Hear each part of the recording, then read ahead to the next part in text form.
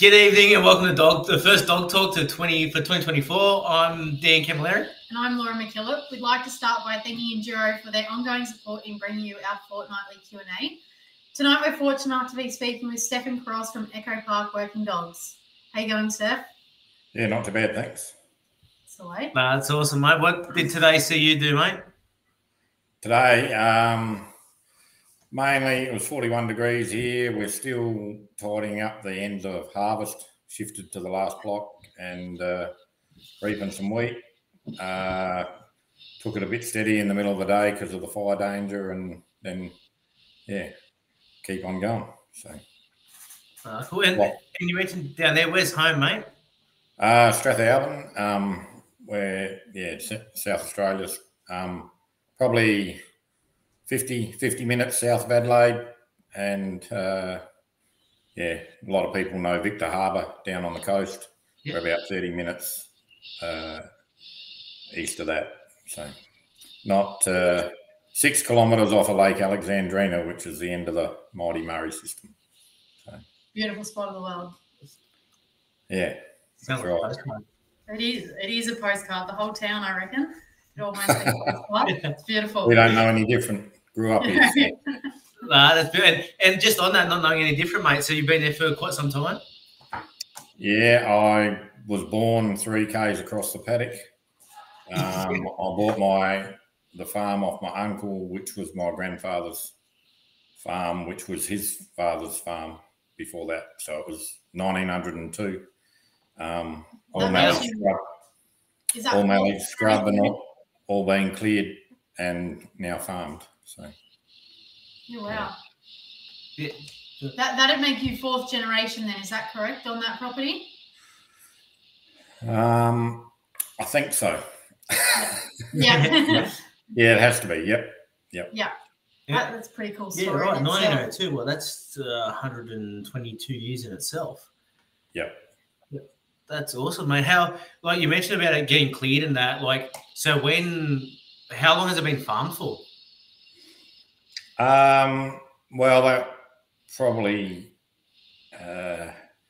took them 20, 30 years to get the majority of it cleared, and then like they still were tidying up, picking stumps, picking rocks. It was all manual labour. Grandpa had 4 sons, so that helped that out a bit.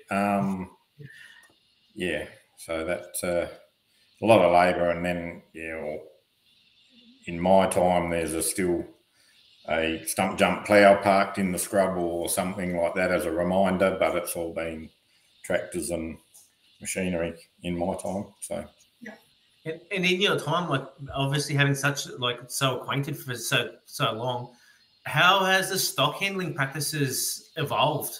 Like, have you? Well, the first question is probably, what do you guys do on your property? Oh yeah, well, sorry, we should ask that first. Yeah, we mainly we crop and sheep. There's a lot of people in the district that just continuous crop, but previous uncles and dad and grandpa, they were religious fine wool sheep men, so the sheep came first and the sheep stayed. I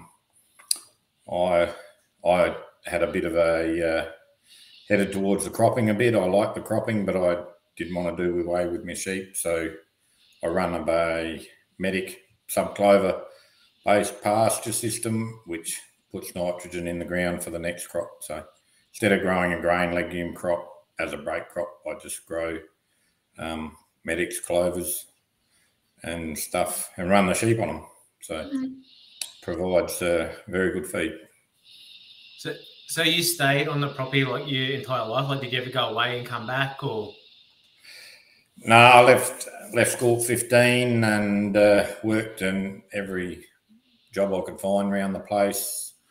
My grandpa had quite a sizable farm for the time, but with so many boys, and they'd just come out of the 1950s wool boom. And I think he thought that if each lad had 500 acres each, that was going to be fine. And then the 60s and 70s and 80s hit, and it wasn't very viable at all. So come home on the farm, did a lot of odd job work, and ended up shearing for 15 years, shear farming. Bought, when I got married, Simone and I bought in here the uncle's farm. He retired, and I think we bought 5 places since.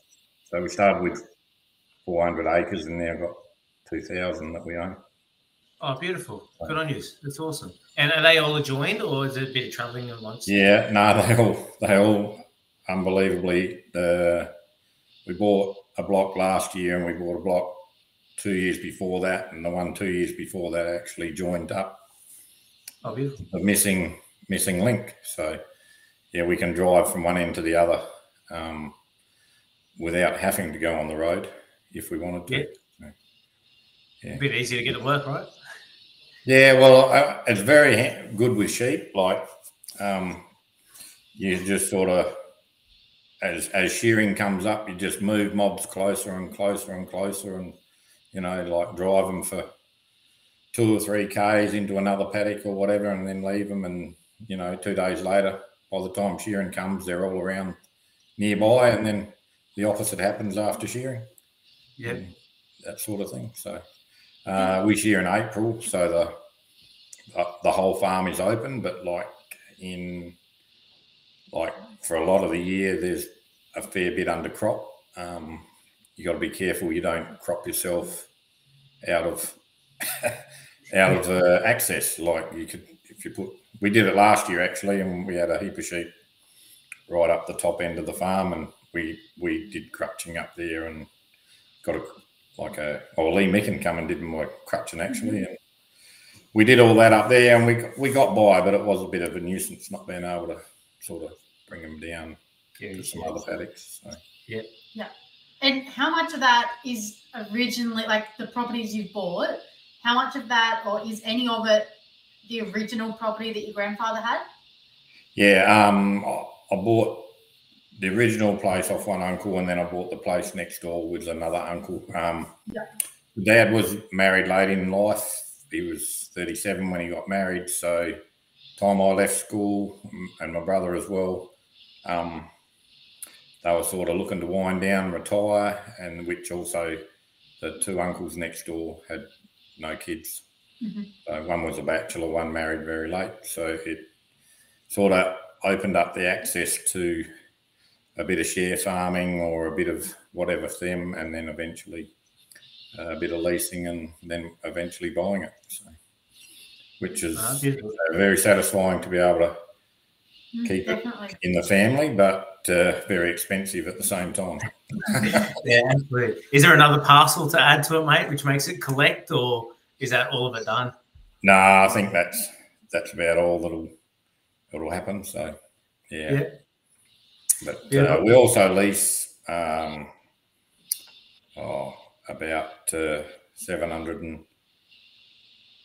800 acres we lease, and share farm a bit extra as well off of other people. So yeah.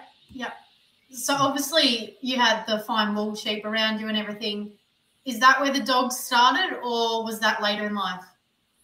No, dogs. My dad always was a dog trainer and lover, but never spent a cent to get one, if you know what I mean. So, like if someone had a dog, he'd get one out the pound, or someone would have a stray or whatever, and he'd get that dog, and he turned into a fairly handy sheepdog. But nothing once the trial dogs were around and seen, his dogs weren't up to that level, of course. But the trial dogs around were bred for a purpose. They're bred to be the best, and I think they're easier to train to a level than getting a dog out the pound. So I always grew up with dogs, and loved dogs, and that was they were all, the 3 brothers, my father and his 2 brothers, or my 2 uncles, their farms all still adjoined, so it was a real family environment that dipping, for instance, back in the day when it was compulsory dipping. Dipping was a joint effort. Each brother brought their sheep to a central dip, and we all just worked together and dipped and shearing sometimes and go and help each other out. And seed grading, all those jobs that required labour, they were all done jointly. Any competitions when you're doing that joint stuff with, look at this dog here and look at my dog? Nothing like that at that stage. My uncle who owned the farm we bought, he spent 3 days down at the Malang Dog Trial in the 80s, I think, letting sheep go, and one of the trialers gave him a pup, which probably sort of a bit where it started. So from that pup, he bred a pup, gave to my brother, Milton, and he took that to a couple of encouraged trials or something, and my uncle had a bit of a go, nearly penned on one occasion. Another influence, I suppose, into the trialling game was about 8 Ks as the crows fly, was Malcolm Sorrell, who his claim to fame, I suppose, he bred Sorigo Joe, which was Lou Noble's great dog. And when I was a kid, we stopped and watched him trial at the Adelaide show, and he was the local guy that was going off to trials, and never really expected to do that myself. But life is funny, isn't it? Absolutely. And having such a tight-knit family there, and all working around, was there any change in the way you guys handled stock back then and your dogs to the way you handle them now? Yeah, well, they were commands and that sort of thing were, it was the old, no, don't get back that way. I want you to get back the other way, it was not, no side commands really as such, but yeah, just they were all well trained and for what they asked of them. But my uncle lived here when I was only 10 or 12. The passion for fine wool sheep was such that everyone who turned up had to go and have a look at the latest ram. So he'd walk out the back door and say to his dogs, should we have a look at the rams? And they'd just go, bang, out they'd go. Round up, out to the front paddock, round up the rams, bring them into the corner, and they'd all have a bit of a look at the wool and carry on a bit and look out, that one's better than that one. And probably a bit like we do with dogs, young pups. Yeah, very similar, I suppose. I guess it is, isn't it? Yeah. Do you remember your first dog, the first one you actually owned? Yeah, the first dog I had was a Border Collie Kelpie Cross. I got her when I was 14. I remember she had no cast at all. I taught her to back. I taught her a lot of things. We were building a shed at the time. I taught her to climb up the ladder to a 14-foot high shed, and she'd come up the ladder to you. And if you wrapped the hammer or something in her collar, she'd bring that up. So, yeah, she had no real cast. I remember spending ages running with her, trying to drag her out around, trying to get her to cast. And I succeeded in the end, but yeah. So she was. Sorry. You go. No, she was just a good all-round farm dog, a pushy yard dog sort of thing. Not a lot of finesse, but sort of my best mate up until I was 24 or 5, I think. So yeah. And when you were shearing, were you working dogs in that time, or were you just purely shearing? No, I used to. Well, all the shearing I ever did was within 25 minutes of home. We used to, being seasonal here, we'd put the crop in, finish about July. First shed was the first week of July. We'd shear from July to October. Just when they'd start good crossbred shearing, we'd have to knock off and do hay and harvest and all that sort of thing. So I saw a lot of weathers a lot of triple bar neck merinos.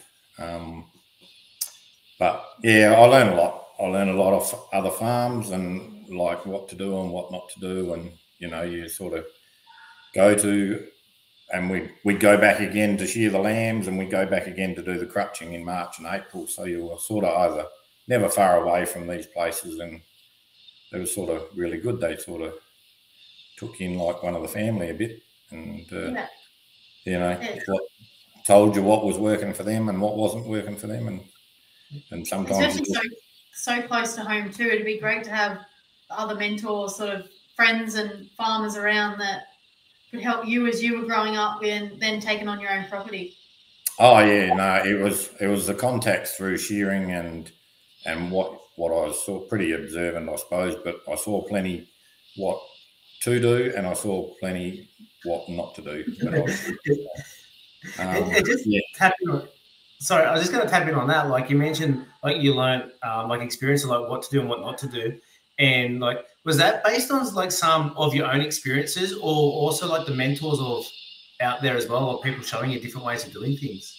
Oh yeah, well, everyone thinks they're doing everything right, else they wouldn't be doing it. And no one does anything wrong on purpose. But you'd just go from place to place, and you'd see. I mean, one thing I swapped on my farm pretty swiftly was July lambing, like the traditional lambing in May here, which number one, when I was working on my own, I had the crop, like May is seeding time, it's by the calendar. So you start Anzac Day and you start seeding, and blokes were having lambs. I was having lambs then, and sometimes it hasn't even rained, the season hasn't broken. So you're trying to lamb ewes on a paddock of nothing, spend half the day carting them hay when you should be seeding because the time is critical. And I swapped to July lambing, and because I saw that while I was shearing somewhere and thought, gee, how good's this? What was I doing it the other way for? So yeah. And how long have you been doing that for now? That's just one example of one thing that you pick up. So absolutely. How long ago was that? I probably was 28. So yeah, 25 years ago, probably. Yeah. So just like in that last 25 years, how more efficient did your time get somewhere else based on just a little decision like that of witnessing something? That's pretty cool. Oh, you could never add up the money it's made just by, one, getting your crop in on time. Two, your sheep are way more fertile by being mated later in apparently the merino sheep, when the days get shorter, she gets more fertile. So like as soon as we started July lambing, the twins started coming thick and fast, and but you've got to feed on one end or the other in this country. Like you're either going to feed the ewe or you're going to feed the lamb. So we were feeding the lamb on our grain stubbles, and then that developed into building a feedlot, which we put them in there when feed run out, and now we've got the system worked that we actually creep feed lambs while their mother's there. So there's grain in the paddock, but the mother can't get to it, which stimulates the rumen, and then when we wean, we just wean straight into the feedlot on the grain. So we're turning lambs out probably 2 months earlier than what we were doing. So our last load of lambs left. A week ago, we sold lambs, July drop lambs. They were 28.5 kilo. That's really cool. I've never heard of that. Or through one little decision changed everything, right? And probably without making that decision, maybe the feedlot didn't happen. Sorry, what was that? Maybe without making that decision, the feedlot didn't happen when it did either. No, that's right. That's right. And then once it's built, then all of a sudden we had a dry year and we used it for a drought lot and put all the ewes in there and took the hay to them instead of them running all around, causing erosion, dust in the wool. They just walk in the paddocks looking for feed. So, you know, like each little step helps you along the way, and you find another benefit. So Yeah. Absolutely. And what about your current team of dogs? Like, what have you got there at the moment? I got the 4 open dogs, which Lady and Baz are out of Sandy, who was a dog I got back, a fellow called John McSkimming. Had her for a couple of years. She was bred. She was a double cross of Connie, which was my best Australian rep dog I had. And Sandy was a bit of a naughty dog, and she busted out over a kennel one night and left her front leg behind. But she'd won an open trial before she did that. She also just missed out. I beat myself by a point in a Tux little short course trial year after when she was on 3 legs because there was no cast. So yeah, she's the mother of Lady and Bazza, and they're by Wandara Snap, which is Mick's dog. Mick got Echo Park Mel, and Connor McConnell's got Echo Park Glen, which those 4 dogs all came out of the one litter. And they're all open dogs, aren't they? Yep. Yeah. I can't vouch for the others, but I've seen Mel at Mick's place many times, and she's a cracking little dog there. Yeah. No, she's a good dog. And the other 2 dogs, one is out of the same bitch, Sandy, by a dog I got off of Carolyn Bellevue Rex, who was. And then Laura is I bought off a farm bottom of York Peninsula. A guy called Morris Bennett had her, and Morris actually got Connie's sister when they 2 came from Doug Connor. So Laura's a descendant, but about 5 or 6 generations back. So yeah. Oh, wow. So they're the 4 open dogs at the moment. I've got 2 more to start, hopefully at Port Fairy in the novice, hopefully. One of them is by Bazza out of a dog called Spot, which I bred. It's a double cross of Malcolm Taylor's line. And Ollie's out of that double cross Taylor bitch, and he's by the Bellevue Rex that I got from Carolyn Bell. So that Bellevue Rex was a bit of a handful, but I'm probably more interested in breeding dogs than training them. I'm a bit of a lazy trainer, but I can relate. I think that we've trained dogs too much and we've fixed too many faults, and so I'm trying to breed better dogs with more desire to work, and Rex had plenty of desire to work, so I sort of brought him in. I think to take it back to a sheep scenario, when you're breeding rams or whatever, you want to buy one a little bit uglier than you want, if you know what I mean. And I think dog size need to be probably a little bit more full on than we want. Otherwise, it sort of weakens down a bit. But just my experience. So when you're looking to pick a pup or a going dog or something, what are you looking for in that for you to buy it? Well, going by my track record, I just walk away and hide and leave it to Simone and the girls and everybody, because I am the worst pick of a pup you'll ever find. The 2 Australian rep dogs that I had, besides Lady, I was allocated. Out of the Baz, Lady, Mel, Glen litter, I picked a black and white dog that couldn't even get to work. Fortunately, I'd kept this other one, Lady, in reserve, and lucky you did. And Daniel took over. Daniel took on Bazza. He was going to train Bazza, but with football and school and that sort of thing, Bazza was sort of too good to let go to waste. So we did a bit of a deal, and then I took the 2 of them on. So So how long have you had your own line then? Oh, I was very fortunate that Doug Connor, to go back a step, I was very fortunate that 4 years after trialling, I found myself in the Australian team with Lou Noble, Malcolm Taylor, and Doug Connor. Oh, wow. And I reckon, like, it was the Masters and an apprentice. So, but Doug had a dog there that I just loved, which was Christie's Polar, and another dog that was a handful, but it just had awesome work, and I loved it. And I said, well, can I have a pup? And anyway, when 6 months later, he says, I've got a pup for you. I've got a pup for you. And that was Glenview Connie. So she went on to represent 4 times. So oh, wow, what an effort. You've mentioned there a few times the Australian team and repping. For those that don't know, how many times have you repped for South Australia and then gotten through and repped for Australia? Because you'd have to be one of the higher number ones, wouldn't you?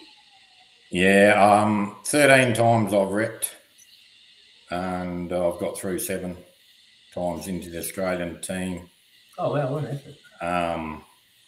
Yeah, I did it 6 times in 12 years with the first 2 dogs. And then, when the kids were a bit little, I was a bit burnt out too. I'd been chasing Dog of the Year points, and because our state does Dog of the Year, is how we select our reps. So you do chase the Dog of the Year points all year, and then you got to go to the Supreme, and then you got to go to New Zealand. And, like, while I would never knock back the opportunities to do it when the kids were little, I sort of buttoned off a bit, and didn't really. I made sure and keep my breed going, and then about the time I could see they were starting to get L plates and turn 16 and wouldn't have to be driven somewhere, and I thought, geez, I might be able to get back and have a crack at this again. And that's when I contacted Mick to do the mating to Snap with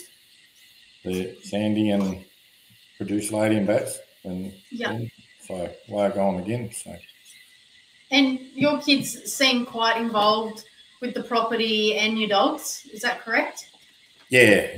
No, they are. Having 2,500 acres of crop in this area is very, very. We're very pushed. We're right by the coast. We have a very small harvest window, and we have a very small spraying window. So when it's time to go, it's time to go. And I can sit on a tractor and not look at a dog for 3 weeks or something, and the kids and Simone and that, they all look after them for me, which without that I wouldn't be in the sport, because I just can't find the time to feed and run them, but they take care of that. So. And those 3 weeks, is that a hard 3 weeks for you being away from your dogs, or, like, in the training, or do you look at it and go, it's a bit of you time, and all you have to do is like be driving straight lines and bit? No, they'll because we're so intensive. Like, there's always mobs to shift, even seeding time. Like, you spray the paddock off, but there's this much dying grass there, so you put 500 sheep in there for 3 days, and they eat that, and then you pull in with the sprayer and the seeder, and then you got to move those sheep on, you see, so they get moved on. So you're still working your dogs quite often. It's just you just day-to-day side of it. Yeah, you might just grab one for 20 minutes, shift them off a sheep, put him back in the kennel, and off you go in a truck or a tractor or something.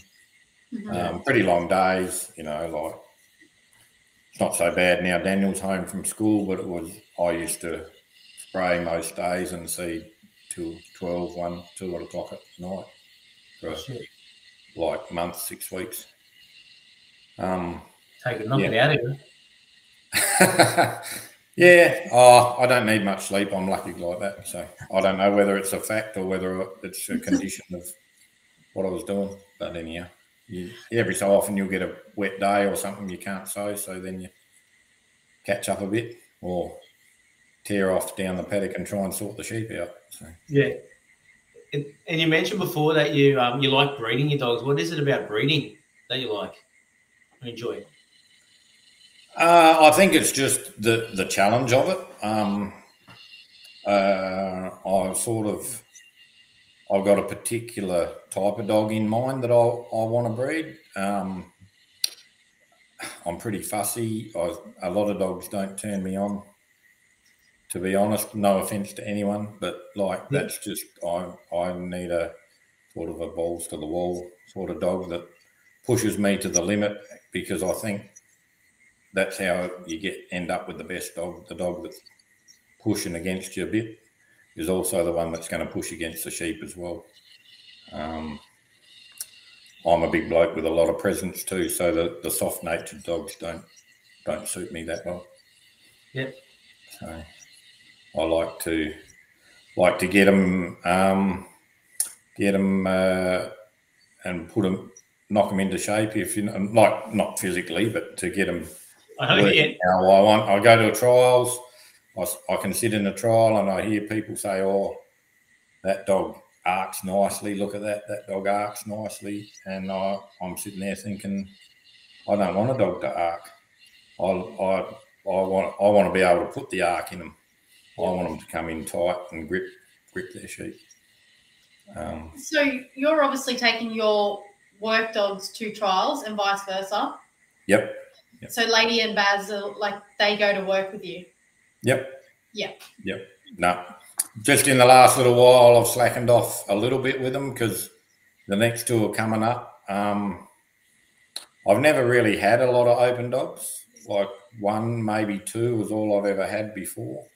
And, Connie did exceptionally well at what she did, but she was really my only dog. She just did everything on the farm. She had that much power and grip that you could put her on 400 sheep and she would push them anywhere you wanted. You could then put them in the yards and she would back all day for you. Oh, wow. And, so part of the bond I had with her was that we were working all day, every day, and we just go to a trial. And after, she was a handful for a start, but after a few trials, after a few years, it was sort of like, oh, we're in trial mode. I better be gentle, or else he'll cut crook at me. And that, oh wow, I meant there, that was not disrespectful at all. What I meant by that was, there's not many open 3-sheep trial dogs that you hear going to work and backing races or backing sheep. Yeah, that's cool.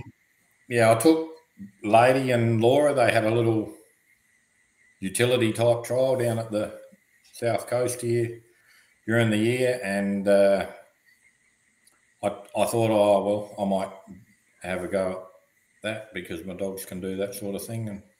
And I made it sure before I went. Laura can back very well. She's quite agile, and Lady's not a backer, but a very good side worker through works the side really well. And they said, no, you can work the side if you want. So they finished first and second in that. So. Oh wow, awesome! Congratulations. Oh, thank you. No, it is it's. I love that someone that has done the most prestigious thing in a 3-sheep, then goes, oh, let's go throw them in a utility.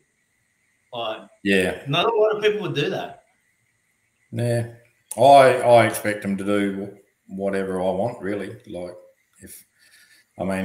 me, working outside in the paddock and working in the yards, that's just the one job, as far as I'm concerned. They're the dog. I'm there to open the gates, and that's it. Yeah. Do you think being able to take them to work makes a difference to your dogs? There's two sides to that coin, because, as I mentioned, my dogs, the rare time that they'll get any specific 3-sheep training or whatever, usually we're flat out on the farm. We pack the caravan, or Simone packs the caravan, and we hook on. Sometimes we hook on at 8 o'clock at night or something like that to drive to a trial. And as I'm driving out the front paddock, there's 3 sheep there for an obstacle, and I might spend half an hour, put them around and give them 2 or 3 minutes on 3 sheep to tidy them up, and away we go. Yeah. That's cool. It's you've got to work your farm with 3 sheep trialing in mind, though. So if you cast onto a mob of sheep, you make sure they stop at the point of balance, and you make sure they lift, even though it's 400 sheep. You make sure they stop, and you make sure they lift. Like it's still training for trials, but it's not in the little paddock. So while I'm busy, they get a lot of general work, and things happen on the farm that you can't make up when you're trying to train a dog. You know, like one sheep will get its head caught in cyclone and get left behind from the other mob or something, and you put your dog around and try and push it out, or one takes off in the scrub or whatever. You can't plan for that. You can't train that when you got your little mob next to your house. But on the other side, those with the little mob near their house, and I have got some, and a bridge near my house, but you know, those with plenty of time and the training obsession, I tend to call it, that like they got all that time to do and go over so much stuff, but then those strange things don't crop up. Yeah. And they're great learning experiences for dogs, like, because they learn to trust you. Like and problem solving. Yeah, and problems, sometimes it's them problem solving and you just got to lead them to it, and sometimes you've got to say, no, go on, get back in that scrub, there's a sheep back in there, you know. And when they find the sheep, then they go, oh, this guy does know what he's on about. So, yeah. So when you're looking, like when you've got a nice bitch and you're looking for an outside sire, and you like a dog with a bit of a sire that's a little over the top, are you like, and someone being extremely busy, are you relying on somebody's word and their version of that dog is like that, or do you try and make the time to go and see that dog yourself with your own eyes? Generally, yeah, I get to see a lot of dogs at I've been going to the Supreme nearly every year, so in every state, and I'm just as keen to watch the novice as I am the open in that sort of scenario.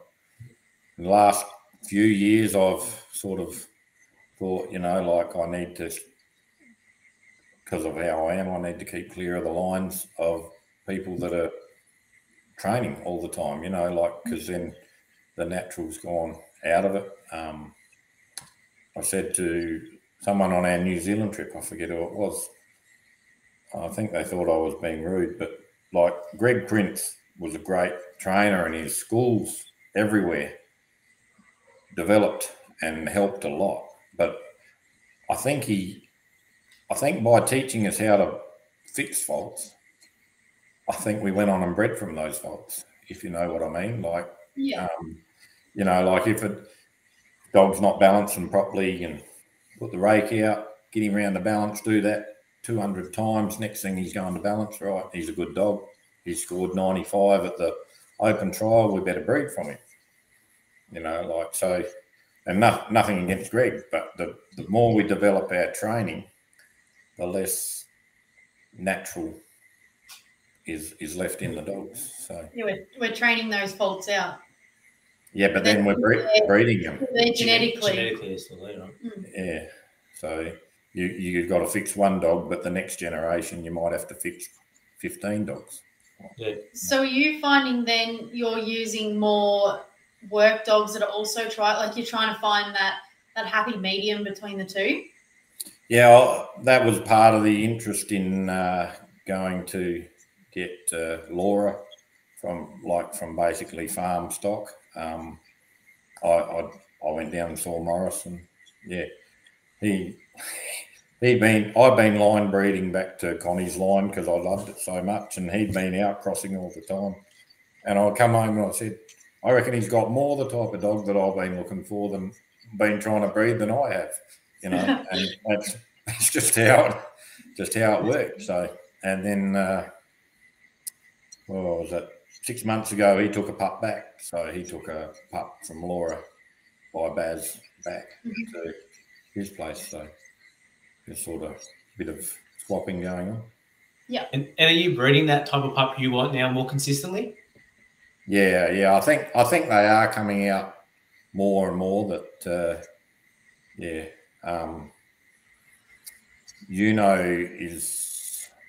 is by Bellevue Rex out of Sandy, and we mated her to Pip Hudson's dog Rocky Sky, and Pip loves his, and I got two here going pretty well, and I think one's up in Queensland with Jacko. Yeah. But they're sort of, I think they're turning out more because I'm sort of more hard nosed on what I want. Essentially, I suppose I want a trans-Tasman dog more than I want a trial dog. They're two very different. I believe they're two very different dogs. I've had a lot of trans-Tasman success, but I was a nobody when I got in the Australian team. I hadn't won an open trial. I made placings. I came to Vanilla. I'd been trialling 4 years since I started, but only seriously a couple of years.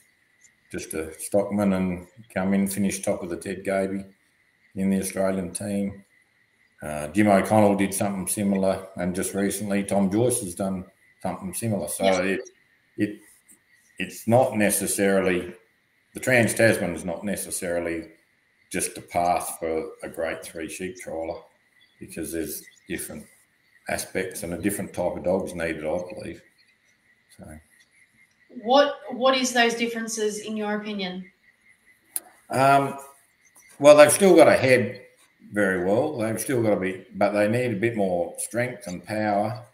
I think they also, like in the normal 3 sheep trials, I call them their top and tail dogs. They start at the tail, and the sheep break and they run out and around and they stop in front of the head, and they can run clean of their sheep. They go from the tail to the head, whereas the Trans-Tasman dogs that I've had, they impart pressure on the sheep like for all circles. So they are running on that spot, and they've got a grip of their sheep, and so that's how they can drive so well, because they're not like they're putting weight on their sheep, whether it's on the rump or the ribs or the shoulder or the head.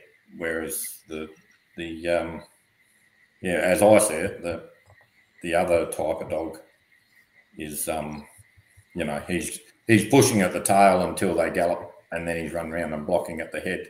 But he's alleviating pressure. Not steering, and then you got to add throw in the factor of the man as well, and the man's got to match the dog, I believe. I select stronger dogs because I'm a big bloke, and I need a strong dog to push up against me. If I'm at the Maltese Cross or whatever, I want to stand right next to it. I don't want to leave a gap, and so I need a dog that's going to shove sheep right up to my toes. Yeah. If you step back, you leave a gap, and the sheep can break past you. So, yeah. And liking those dogs with that bit more strength, and you said you'd rather put the bend in dog rather than have a dog that's nice and archy. How do you go about putting the bend in those straighter dogs? Starts just for a young pup, I probably wouldn't try and push them out till they're at least 2 years old and going pretty well. You sort of just go with them for a lot of time and just be happy they're working, and then I sort of do a little bit of rope work, a little bit of dry training, just push them back, push them out, use whatever's available. We have a lot of limestone rocks that you don't hit the dog with them.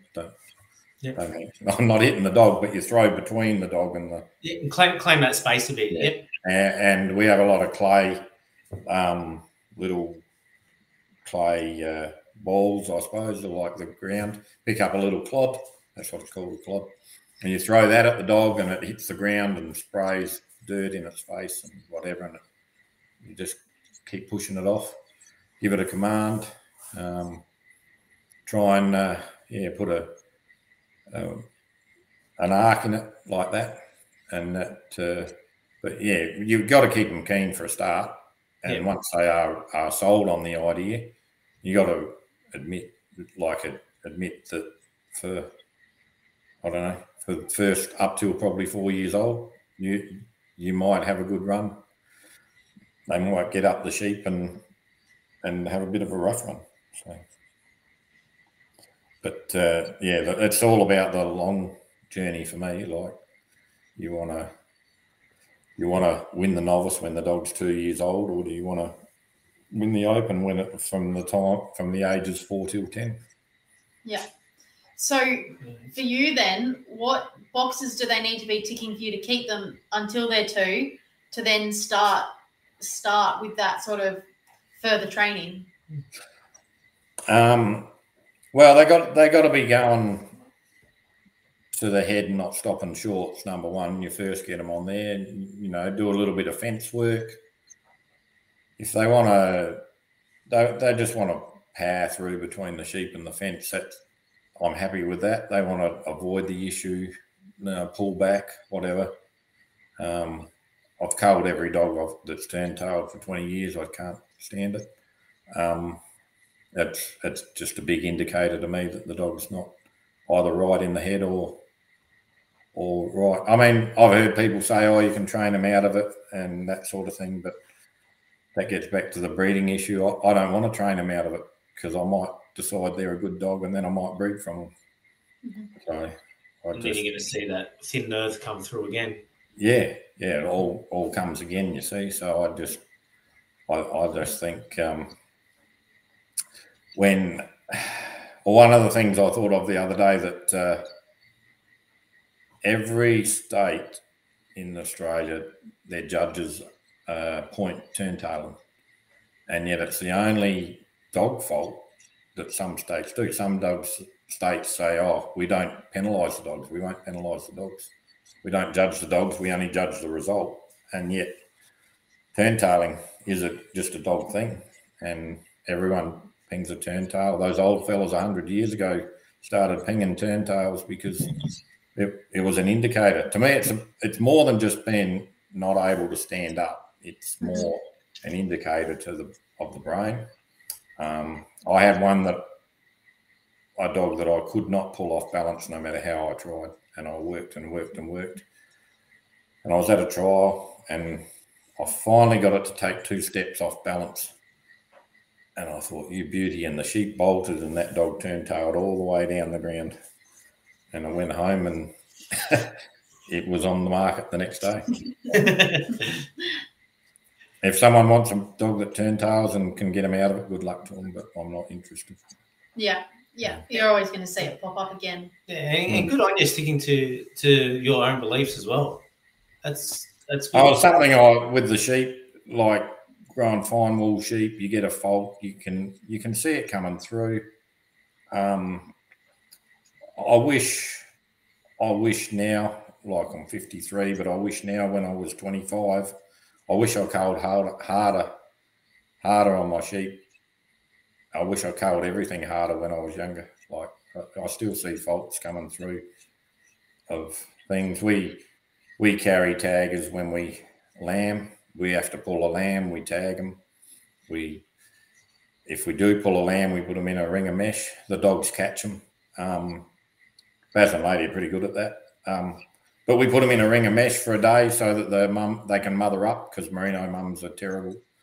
And I've had a couple that you go back a day later and you lift the mesh up and they just stick their head up and run away from this lamb. And I just put the dogs on them again and put a tag in them and they go.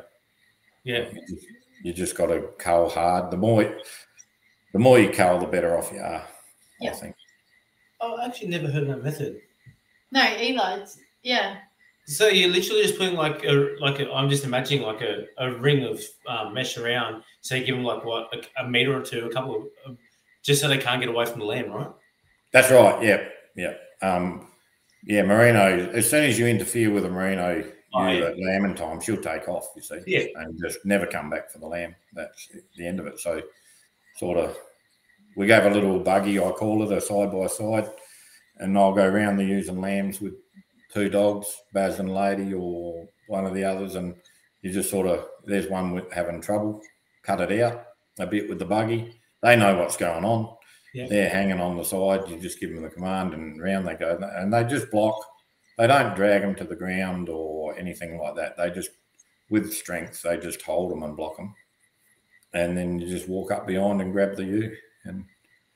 And sometimes I've got to tie its feet or whatever and go across the paddock and get a ring of mesh. We have 1 or 2 in the paddock sitting there.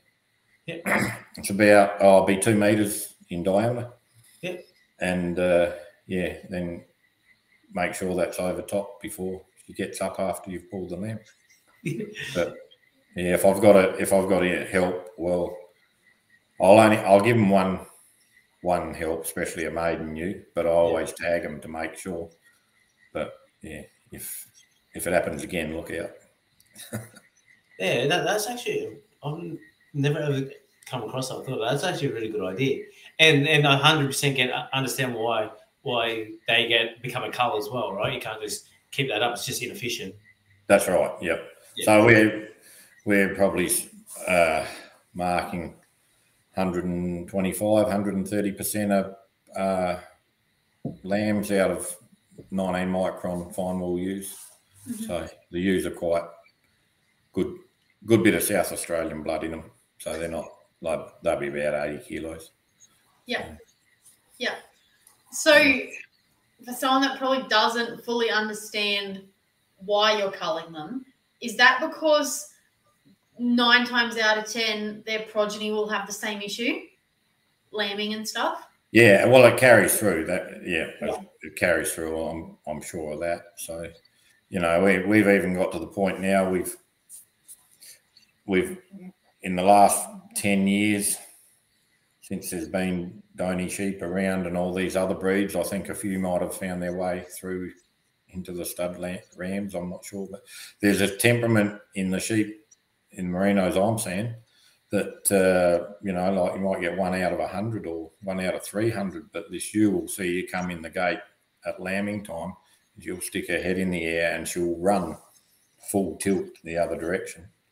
And, of course, merino sheep being merino sheep, all the other ewes take off after her, and then all of a sudden you got all this mismothering and everything, and we're even catching those ones with the dogs and getting rid of them as well, because like one lamb out of a ewe like that compared to the damage of mismothering is, you just don't want it. You know? Yeah. Yeah. We're all products of our DNA and our genetics, right? Yeah, well, that's right. Yeah. And then, like you said, then you relate that back to your dogs. Those dogs that are tail turning, well, then you can train it out, beautiful. But then the progeny, well, you're gonna have to deal with the same issue again and start keep training. Well, you got the potential of that happening. That's right, and I've seen a lot in the breeding. I don't mind looking at pedigrees and dogs, and of course, but I've seen a lot where people have. It's a bit of a trap that my dog won the national and your dog won the supreme. Next time they come in season, we'll mate them. You know what I mean? Like you got to really look at the type and try and work out what's going to suit your dog. You know, like or probably a bit the Baz and Ladies litter. Going to Wandara Snap I needed an outcross. I thought I was too tied up and I needed an outcross. Mick had done pretty well with him. I saw him work down at Tasmania. He blocked the sheep 7 times from coming out of the bridge, which impressed me pretty well. He was probably a little bit better feeling dog than what I had. So I just, I thought, well, that was a bit of an improvement, put a bit of feel into what I had and still had strength or good blocking strength. And, so that's what I did. It seemed to work. As like you mentioned, like some like really like knowledgeable names earlier, or throughout our chat. Has there been a dog that you've seen around the traps in your time and gone, geez, I'd love to own that dog?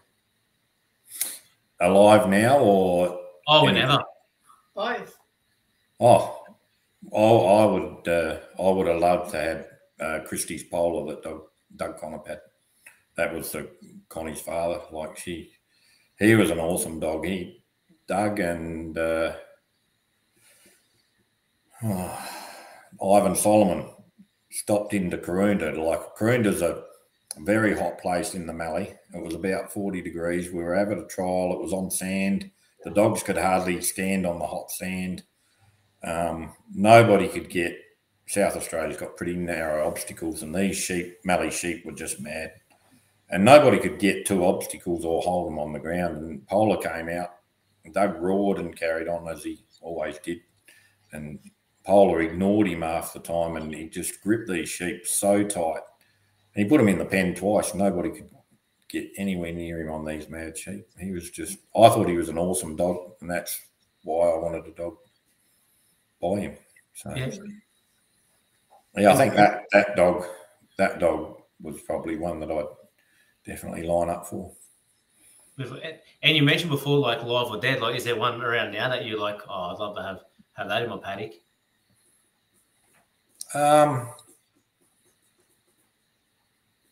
You can say your own. No, I haven't seen anything of late just yet, but I keep looking. There'll be something will pop up. The pedigrees are so deep, like something comes up from 5 generations ago, and you go, oh, look at that. That's awesome, isn't it? Like, so it's just a matter of keep looking, I think. It's a never-ending search, and once you get a good one, you're forever looking for one the same, if not better. So. Yeah. You made a comment a bit earlier how you love watching the novice as much as you do the open, and I'm very similar like that. And for people out there that might not understand that comment, I'm expecting that you're relating to because they're less touched. Yeah, you see more of that dog. You see the natural dog. You see the natural dog there. If you see a dog that's been polished, like some people might have. Their lifestyle might mean that they can work their dog every day or 3 times a week or whatever. But, like that, the more that's interfered, the more you've got to question now, is that the dog or is that what the bloke did? Because there's some great trainers out there and there's some great dogs. And, but is the great trainer making the dog look great? Or is the trainer interfering or making a good dog look worse as well? You can have that happen too. So. Yeah. What is it about 3 sheep trialing that's kept you in the sport for so long? Especially as a young fella, like you don't see too many young people out having a go of it, especially with the time off and everything. What is it that's kept you around then? Just sheer luck, I think.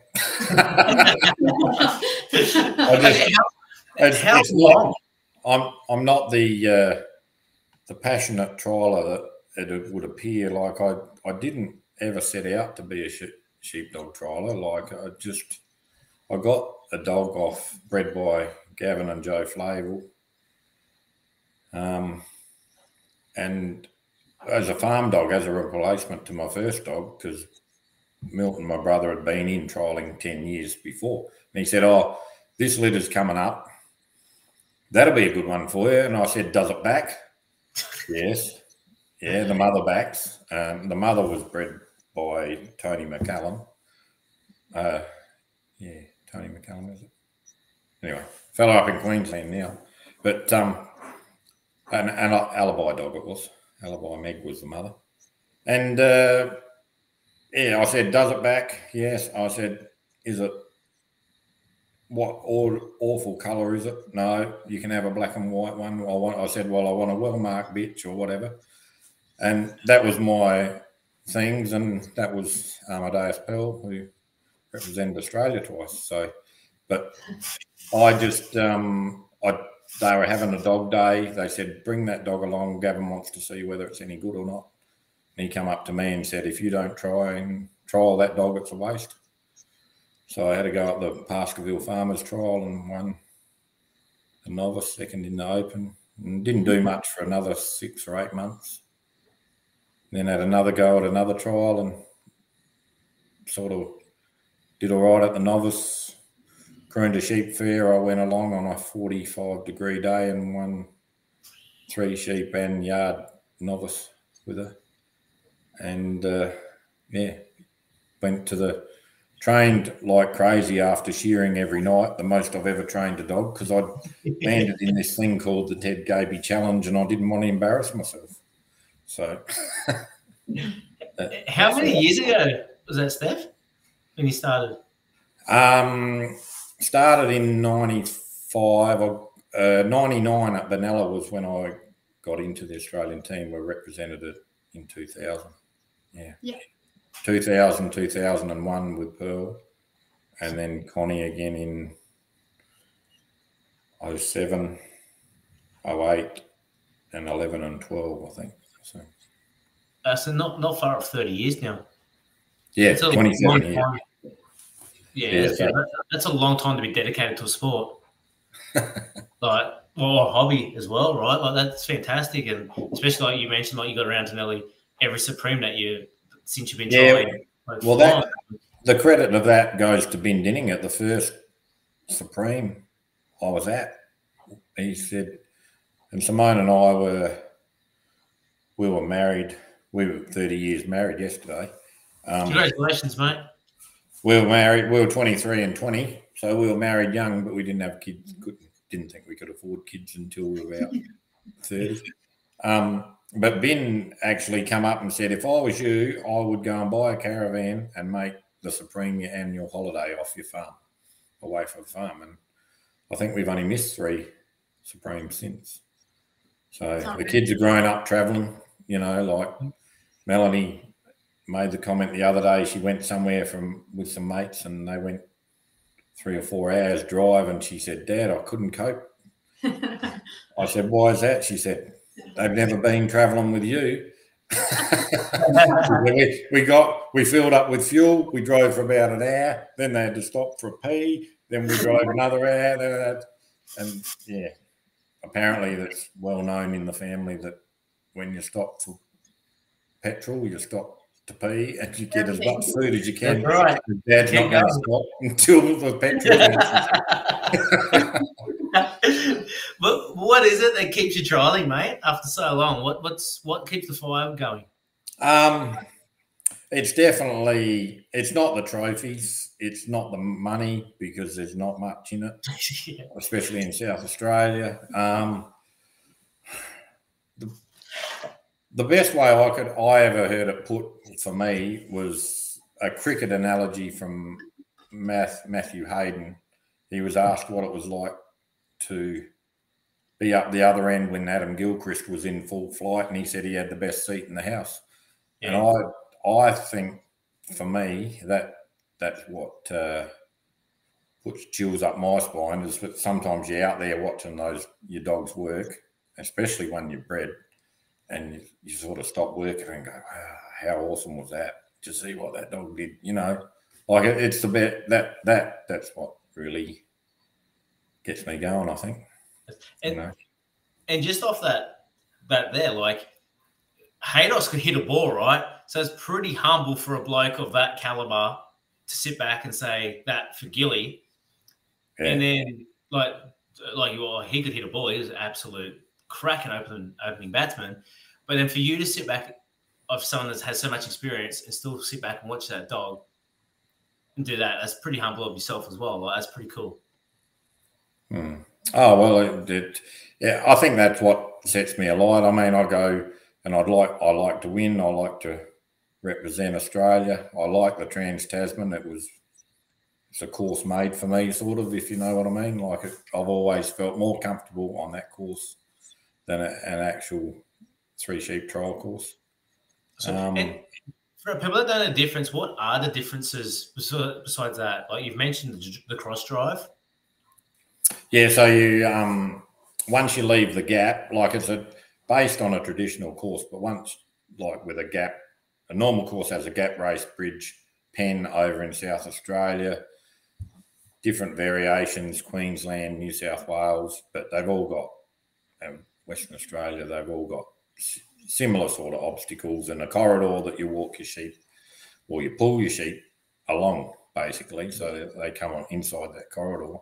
And the Trans-Tasman have replaced the middle 2 sections with 2 New Zealand sections, so that once you leave the gap, you must walk through it and then drive your sheep to the Maltese and negotiate a Maltese cross. So that's like a big plus sign. So they've got to go in one way and then around and out and through the other way.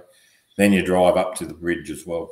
And when you've got the drives are the challenging part for some people, because you've not only got to work your dog, you've got to work yourself at the same time. So you've got to, while your dog's putting pressure on the sheep, you've got to be putting pressure on as well. So it's, and that comes back to blokes standing in stockyards or whatever. You like, no one in a hurry in the shearing shed stands in a tyre holding the gate saying, "Come on, dog, hurry up." You know, like you get in and help your dog, and your dog appreciates being helped. And for my dogs, every time they start doing a few Trans-Tasmans, they almost grow an extra leg. They can, it puts an extra 20% onto them for normal trialing. So it's just like it's the being able to drive and force and work off balance and put that pressure, that sideways pressure on sheep, helps you obstacle and all that sort of thing. Yeah, beautiful. How you mentioned like representing Australia a stack of times now. Last year you actually captained Australia. Was that your first time captaining or second time? Yeah. And was it any different the second time than it was the first? Yeah, the second time, like this last time, was I won't say easier or better or anything like that, but the 3 other members that went to New Zealand had never been in the Australian team before, so they were all new. So they were all keen to listen and learn and asking questions and all that sort of thing. So I think we did pretty well considering. Would have liked to have won, but that's pretty hard in New Zealand. But yeah, no, like everyone was trying their best and they were trying to learn and do as well as they could. And I think as a side issue to that, I think there's got to be more education on Trans-Tasman courses so that there's more people know how to do it. We started in South Australia about 5 or 6 years ago, running 1, maybe 2 a year, which is, we only have like 9 or 10 trials a year, 8 or 10. So we're running 2 Trans-Tasmans. I think the results have shown in the last 4 or 5 years that we've had 5 Australian rep guys picked in the Australian team, 5 out of a possible 6 in the last 3 runoffs. So it just means that because at a local trial, you go out onto the Trans-Tasman course, you run every dog you own, whether it's good, bad, indifferent, whether it's novice or whatever, and that's when you learn how to do it, where to stand, what to be, and I just think New Zealand now they are running quite a few Trans-Tasman courses as well, trying to build their knowledge. And I think there was a few reluctant in South Australia when it first started. didn't want to do a Trans-Tasman, don't care, didn't want to learn about it, but pretty much throw a blanket over everybody. If they got a dog good enough and they got in the Ted Gaby Challenge, they'd be a threat, because the course is not unnatural to them anymore. They're not going, oh, what's this Maltese cross thing? How do we drive? You know, what do we do there? Because they've all done it. They've all had multiple runs on it. So, yeah, I think that's one thing that we could look at. I was actually going to ask, like, if you could change one thing about trialing, like, or thresher trial, what would it be? But rather than change something, you'd actually recommend maybe running more Trans-Tasmans. Well, I think if we're serious about beating New Zealand, they've got the wood on us at the moment. We were, but it's happened before. When I first started, I'm pretty sure New Zealand were 6 or 7 wins ahead of us, and then we had a bit of a purple patch, and you know, Malcolm Taylor had 2 or 3 good dogs there for a bit, and Ivan Solomon had Jewel, and Jim O'Connell had Lefty, and Paul O'Kane had Yvonne Goolagong. Like, there were some pretty handy dogs that come through in that period, and we sort of caught up with them again. And yeah, now we've been beaten quite a few times. So it's funny how sports works against New Zealand, right? Like, you mentioned that, but then you look at like rugby league, for example, where like we used to smash them, and then they come through for a few years, and we couldn't beat them, and then now like it just changed. Like, between Australia and New Zealand, there's just this competitive edge, and it doesn't matter what sport it is. Yeah, it ebbs and flows a bit, you know, like, and that, you know, it can just come down to not a fluke, but just what dogs are around at the time, or just what handlers are around at the time. You know, like Malcolm was a great mate of mine and a great competitor, and we used to push each other a bit. But in that Trans-Tasman stuff, like he proved that he knew that better than anybody, and like for him to be running those successive dogs through, that was a great thing for the Australian team. And then you just throw in a Greg Prince, or a, you know, like Ivan Solomon with Jill, or Paul O'Kane with Goolagong, or Jim with Lefty, and you know, like, you just built a team around it, and then someone new would come in, and you are sort of only blooding one new one every so often, but there's so much knowledge that you can learn. Like, it's a bit like my first time, the Masters and Apprentice. You could just the way those blokes went about it, and they never sat you down and said, you should do this, or you need to do that, or you need to do that, or ordered you about, or whatever. But it was just being amongst the company of them to see how they operate is where you picked up so much, I think. No, absolutely. Paul O'Kane's good at dishing out a few names to his dogs, isn't he? Yeah. No, he always makes it interesting, Paul does. But yeah. No, but yeah, she was a very good dog, Yvonne Goolagong. I've seen her do some magnificent work. Yeah. What is he? They're all tennis players or whatever. They got 3 names, haven't they? All sports people. Yeah. All someone famous. Yeah. Yeah. Mate, someone that's come up, like, had a family farm for so long, still relies heavily on their farm, and on the family, to manage the farm. And we all know, like, we're in a labour shortage. Mate, what advice would you give to someone out there that wanted to crack or a start in the agricultural sector? Just have a go. I think that's about, like, it wasn't easy. There was plenty of people who told me that I should stay at school, and it really grates me, but they would say you were too smart to be a farmer. You should go and do this, or you should do that. I can remember when I started year 1, I had it already worked out how long I had to endure school until I could come back home on the farm. So, you know, like, it's been my passion. If you really want to have a go, I know it seems tough.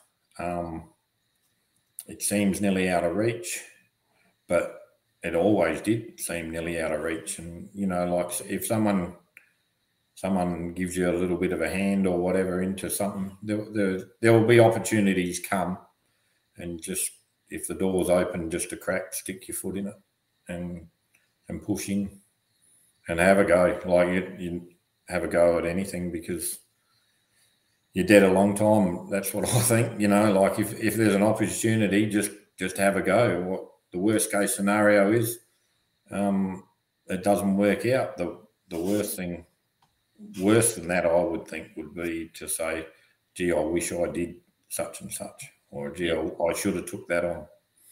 I mean, just have a go, I think. And on from that, is there anyone you'd like to see us sit down and have a chat with on Dog Talk? Well, I wouldn't mind seeing Grant Cook from Western Australia have a chat. He's a what would you say? Grant can be a little bit aloof, and he'll ring me up and abuse me now for saying this.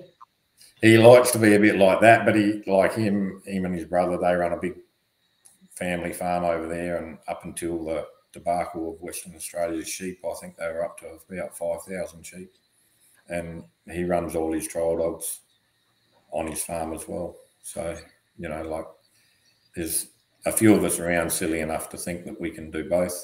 The West Australian dogs I have a lot of time for, because they run a yard and utility section in amongst their trialling, so their dogs are quite versatile. Mm-hmm. I was going to say they and seeing videos of Grant's dogs myself, they'd have to align with like your morals as well, and like what you like. Yeah.